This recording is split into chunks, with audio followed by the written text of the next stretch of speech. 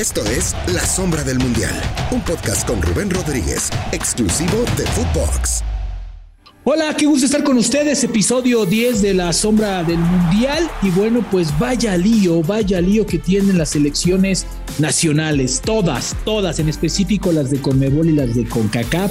De eso vamos a platicar un poco de qué está preparando Gerardo Martino, que la lista le iba a dar el martes, luego que el miércoles, luego el jueves y así sucesivamente. Entonces me parece que va a ser largo el peregrinar de esta selección, que presentará recambios importantes. Lo que sí es que los quiero invitar a escucharnos en cualquier plataforma y obviamente en Spotify, si ustedes tienen a modo, denle play. Este es el episodio número 10. Hoy estoy solito, hoy la banda me dejó solito, pero vamos a platicar un poquito de algunas anécdotas, de algunas cosas interesantes que tiene la selección mexicana. Primeramente, a ver, ¿qué pasa con lo que está sucediendo en Europa? ¿Cómo bloquea por completo a la selección nacional? En específico, Inglaterra dijo no, Raúl Jiménez no viene. Italia está negociando a ver si prestan a Johan Vázquez y dejan viajar también al Chucky Lozano, que por cierto con él tenían que hablar primeramente para ver cómo está físicamente, porque no ha tenido actividad después de este duro golpe que recibió en la Copa Oro. Entonces él estaba en duda. Pero España, que ha cambiado constantemente de semáforo hacia México, tienen que ver si van a prestar a los jugadores, cómo los van a ceder. Ahí sí hay un tema, pero también hay muchas dudas porque Héctor Herrera está lesionado y creo que es el jugador distinto en el medio campo del cuadro mexicano. Diego Lainez va regresando de una lesión y no ha tenido actividad, también se mantenía en duda.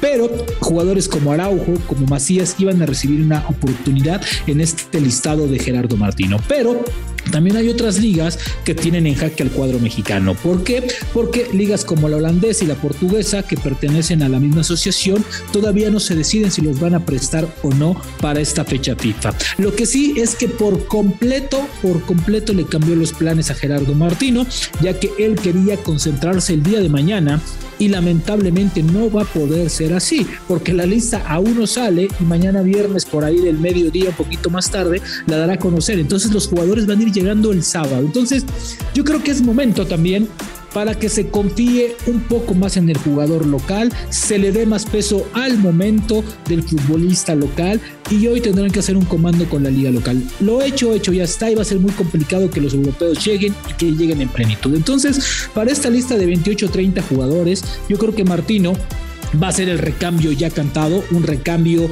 que tiene que ver con la obligación de darle peso específico a los medallistas olímpicos. Es cierto, tienen 30-40 partidos, pero en esa lista evidentemente Guillermo Ochoa, ¿no?, Luis Romo y Henry Martín estarán. Pero es momento de ver a Vega, a Córdoba, a Loroña, a Esquivel, a Johan Vázquez, que está en duda, a César Montes, a Jorge Sánchez, que ya han estado en selección, pero hoy tienen este compromiso extra, porque hoy ellos van a ser los que van a cargar el peso específico. Entonces yo creo que con estos 40 o 50 partidos que tienen en selección, en la liga local, me parece que es suficiente la experiencia que pueden tener. Ahora a ver de qué tamaño están, qué tanto pesan, qué tanto carácter y personalidad tienen al enfrentar. Es cierto, vas a abrir en casa, puerta cerrada, contra Jamaica, que por cierto, tengo que hacer un paréntesis, se me hace ridículo, se me hace estúpido, ¿sí?, que estés haciendo una campaña para erradicar un grito homofóbico y te atrevas a apelar una sanción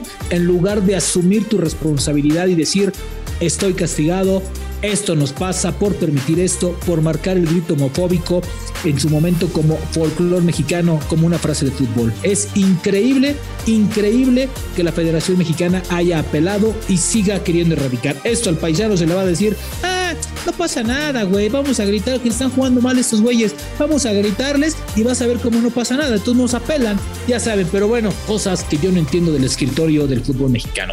Pero bueno, regresando al tema, me parece que es momento también para ver a algunos jugadores el tamaño, el peso específico de la playera, pero sobre todo ver cómo reaccionan a ciertas cosas, porque abres contra Jamaica puerta cerrada, pero visitas Costa Rica y luego visitas Panamá, tienes visitas complicadas. Yo una cosa sí les les digo, y lo sé porque he estado en las últimas 5 procesos mundialistas. Creo que esta eliminatoria va a ser la más brava. Va a ser una eliminatoria muy cabrona y muy jodida para México. Se los digo. ¿Por qué? Porque en El Salvador no solamente es llegar y jugar. En Honduras no solamente es llegar y jugar. A mí me ha tocado bajar del avión y de inmediato sentir el tema hostil. Y eso, que yo no voy a yo voy a trabajar, yo no voy a jugar. Te apedrean el autobús, te mueven el autobús, vas pasando por las calles de El Salvador y te apedrean desde la azotea. Nadie me cuenta, yo lo viví. Te apedrean el autobús, llegas al hotel y la serenata literal no te deja dormir. Incluso al cuadro mexicano le tienen que por piso, ¿no? Antes se estilaba que era un piso para los seleccionados. No, en estos países les dan 3 o 4 pisos. ¿Para qué? Para que les toquen los cuartos interiores, no tengan exteriores, y así el ruido les permita descansar. Entonces, ese tipo de cosas se sienten, a ver de qué tamaño están, cómo las pueden soportar. Van llegando al estadio y bueno, les llueve de todo. Las mentadas de madre es lo mínimo que puedes recibir en un estadio en Honduras y en un estadio como en El Salvador. En Honduras juega todos. Te ponen a jugar a las 2 de la tarde a 40 grados de calor, más la humedad. Saben lo que es eso. Hay condiciones.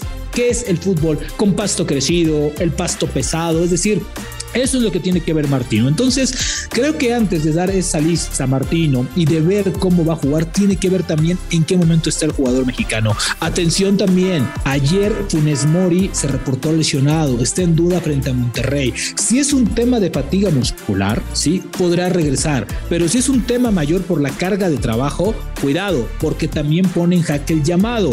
Entonces, comenzamos como siempre en selección mexicana, todavía no se concentran y ya se bajaron 2, se concentran y se bajaron 3. Entonces creo que es momento de que Gerardo Martino apueste por la liga local, respete el momento de ciertos jugadores, pero también hay un gran problema, banda.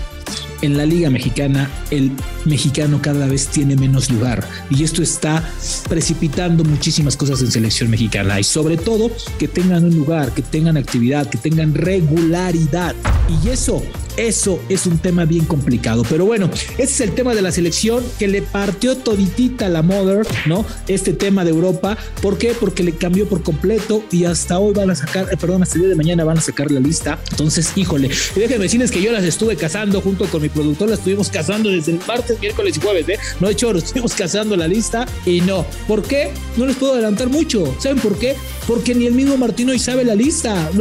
Ya les dimos algunos nombres, pero suman ahí a Gallardo, tal vez de Monterrey. No sé si a Salcedo le va a respetar esta parte del castigo, porque es un hecho que a Salcedo no lo quería ver ni en pintura por un tema de indisciplina fuera de la cancha. Entonces no sé si lo vaya a respetar ahora con ciertas ausencias. Moreno está lesionado, todavía le falta una semana más para que regrese. No le sorprenda que mañana aparezca uno o que otro jugador joven con poca experiencia, no le sorprenda, porque hoy se trata de llevar a 28 o 30 jugadores, porque a la bendita FIFA, y por eso tiene tantos problemas allá, pues se le ocurrió jugar 3 partidos en fecha FIFA en lugar de 2, y México juega el jueves, el martes y luego el jueves. Entonces, vaya calendario. Por cierto, no sé qué está pensando Estados Unidos, o no sé qué negoció Estados Unidos, porque una cosa es que ellos estén en verde y la otra es a las ciudades a donde va, porque no están en verde todos. Ellos van con su cuadro de lujo. Está McKinney, está Pulisic, están todas sus figuras, y eso que Pulisic está lesionado, no ha jugado.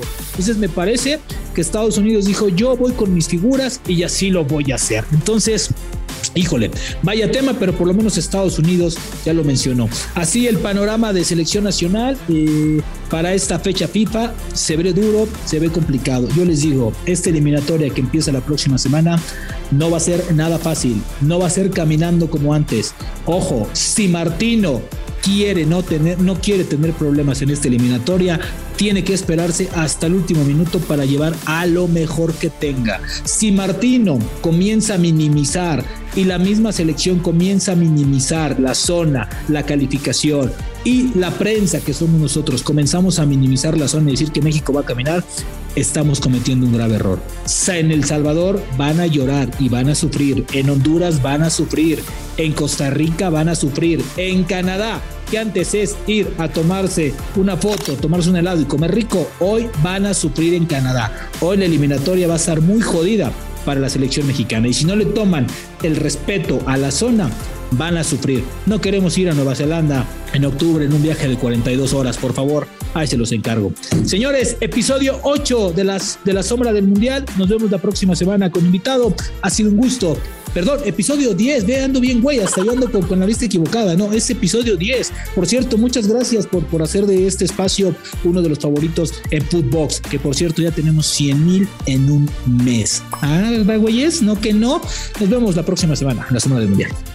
Esto fue La Sombra del Mundial con Rubén Rodríguez, podcast exclusivo de Footbox.